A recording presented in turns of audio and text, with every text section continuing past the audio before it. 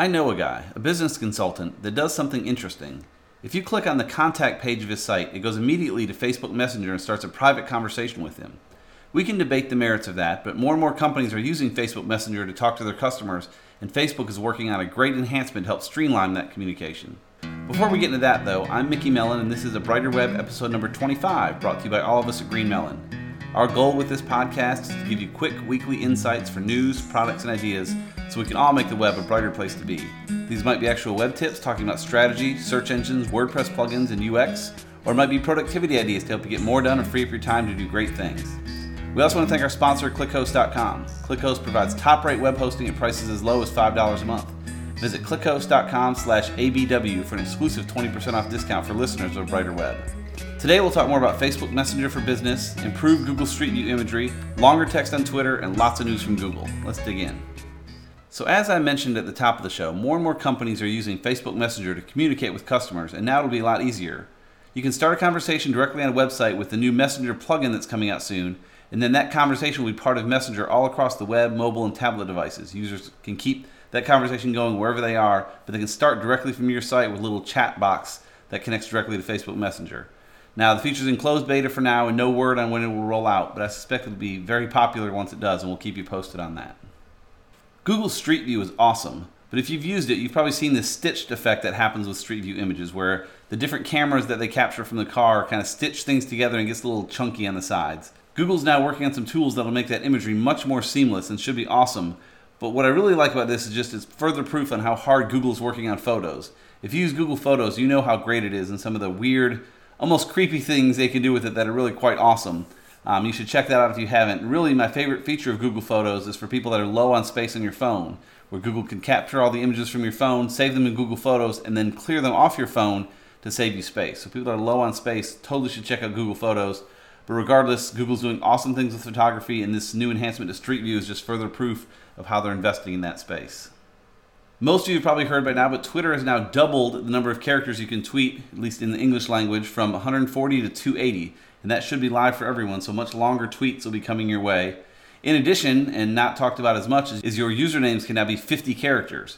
Now your actual Twitter handle is shorter, but the name you put attached to it can be much longer and actually say what you want to say instead of having to truncate that as much as it used to be before. So Twitter is making everything a bit longer to make it more clear on what you're doing, but there's kind of mixed reactions to how people are taking that. Related to that, Google's working to improve the accuracy of the tweets they show in their search results. After the shooting in Texas recently, a lot of misinformation surfaced at the top of Google based on Twitter. Now, Google ranks tweets using similar algorithms to the normal pages, so if they see a lot of tweets that say something similar, they'll take that as being the truth, even though it often isn't. So they're working hard to show authoritative information for that kind of thing, and they say they're working very hard to make that better. So we should see improved tweet accuracy from what Google surfaces in the coming weeks and months. If you've ever searched on Google for products and seen a little product comparison widget pop up, they've added a few new features to that are pretty nice. The new one compares not just pricing, but also various other specs, such as color and capacities and that kind of thing. And it now has a highlight differences toggle at the top that you can toggle on and quickly determine what is different between the two products. So if they're the same size, same weight, but different colors, you'll see it highlighted in that right there. Screenshots of that can be found in our show notes so you can see for yourself how that works. Google's just confirmed that JavaScript links pass full link signals. So on a website, there's different ways you can make links. There's the standard way to make just a normal Ahref link to another site, but you can also have links inside of JavaScript. So a user named Cyrus asked Google, a JavaScript link passes PageRank just like any other link, right? Google's John Mueller replied, yes, a link is a link regardless of how it comes to the page. It wouldn't really work otherwise. So there you have it. There's been talk over the years that Google can't see those as well, and you do have to be careful because if your JavaScript is poorly written, Google may have trouble with it. But if you've written it right, it works well for users. Google can see those links and they'll pass the full link juice through those links to wherever they end up going.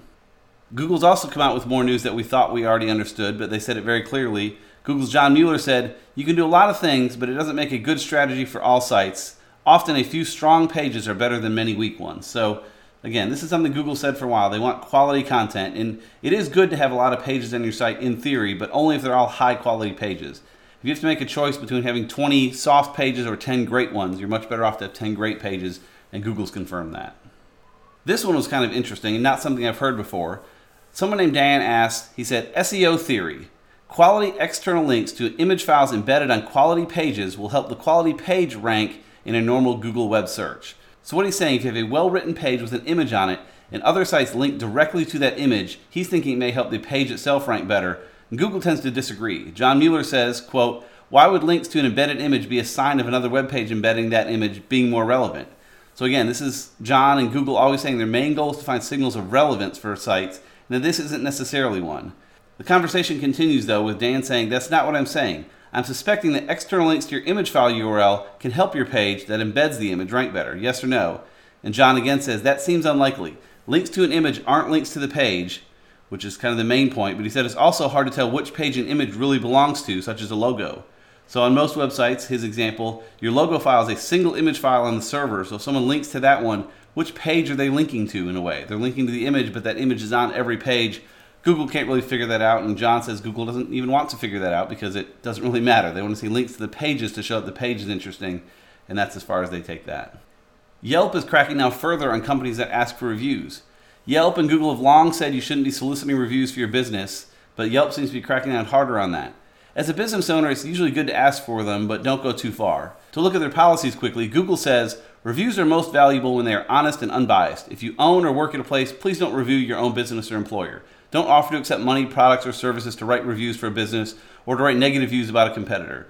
If you're a business owner, don't set up review stations or kiosks at your place of business just to ask for reviews written at your place of business." So Google's I can pretty much agree with.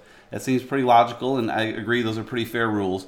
Yelp takes it a bit further, and you'll notice in the first part here, they'll have a thing that says don't ask, which is something that a lot of us do. So let's look at Yelp's policies real quick here. They have 4 bullets. The first one is, 1, don't ask customers, mailing list subscribers, friends, family, or anyone else to review your business.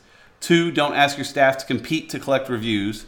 3, don't run surveys that ask for reviews from customers reporting positive experiences. And 4, don't offer freebies, discounts, or payment in exchange for reviews.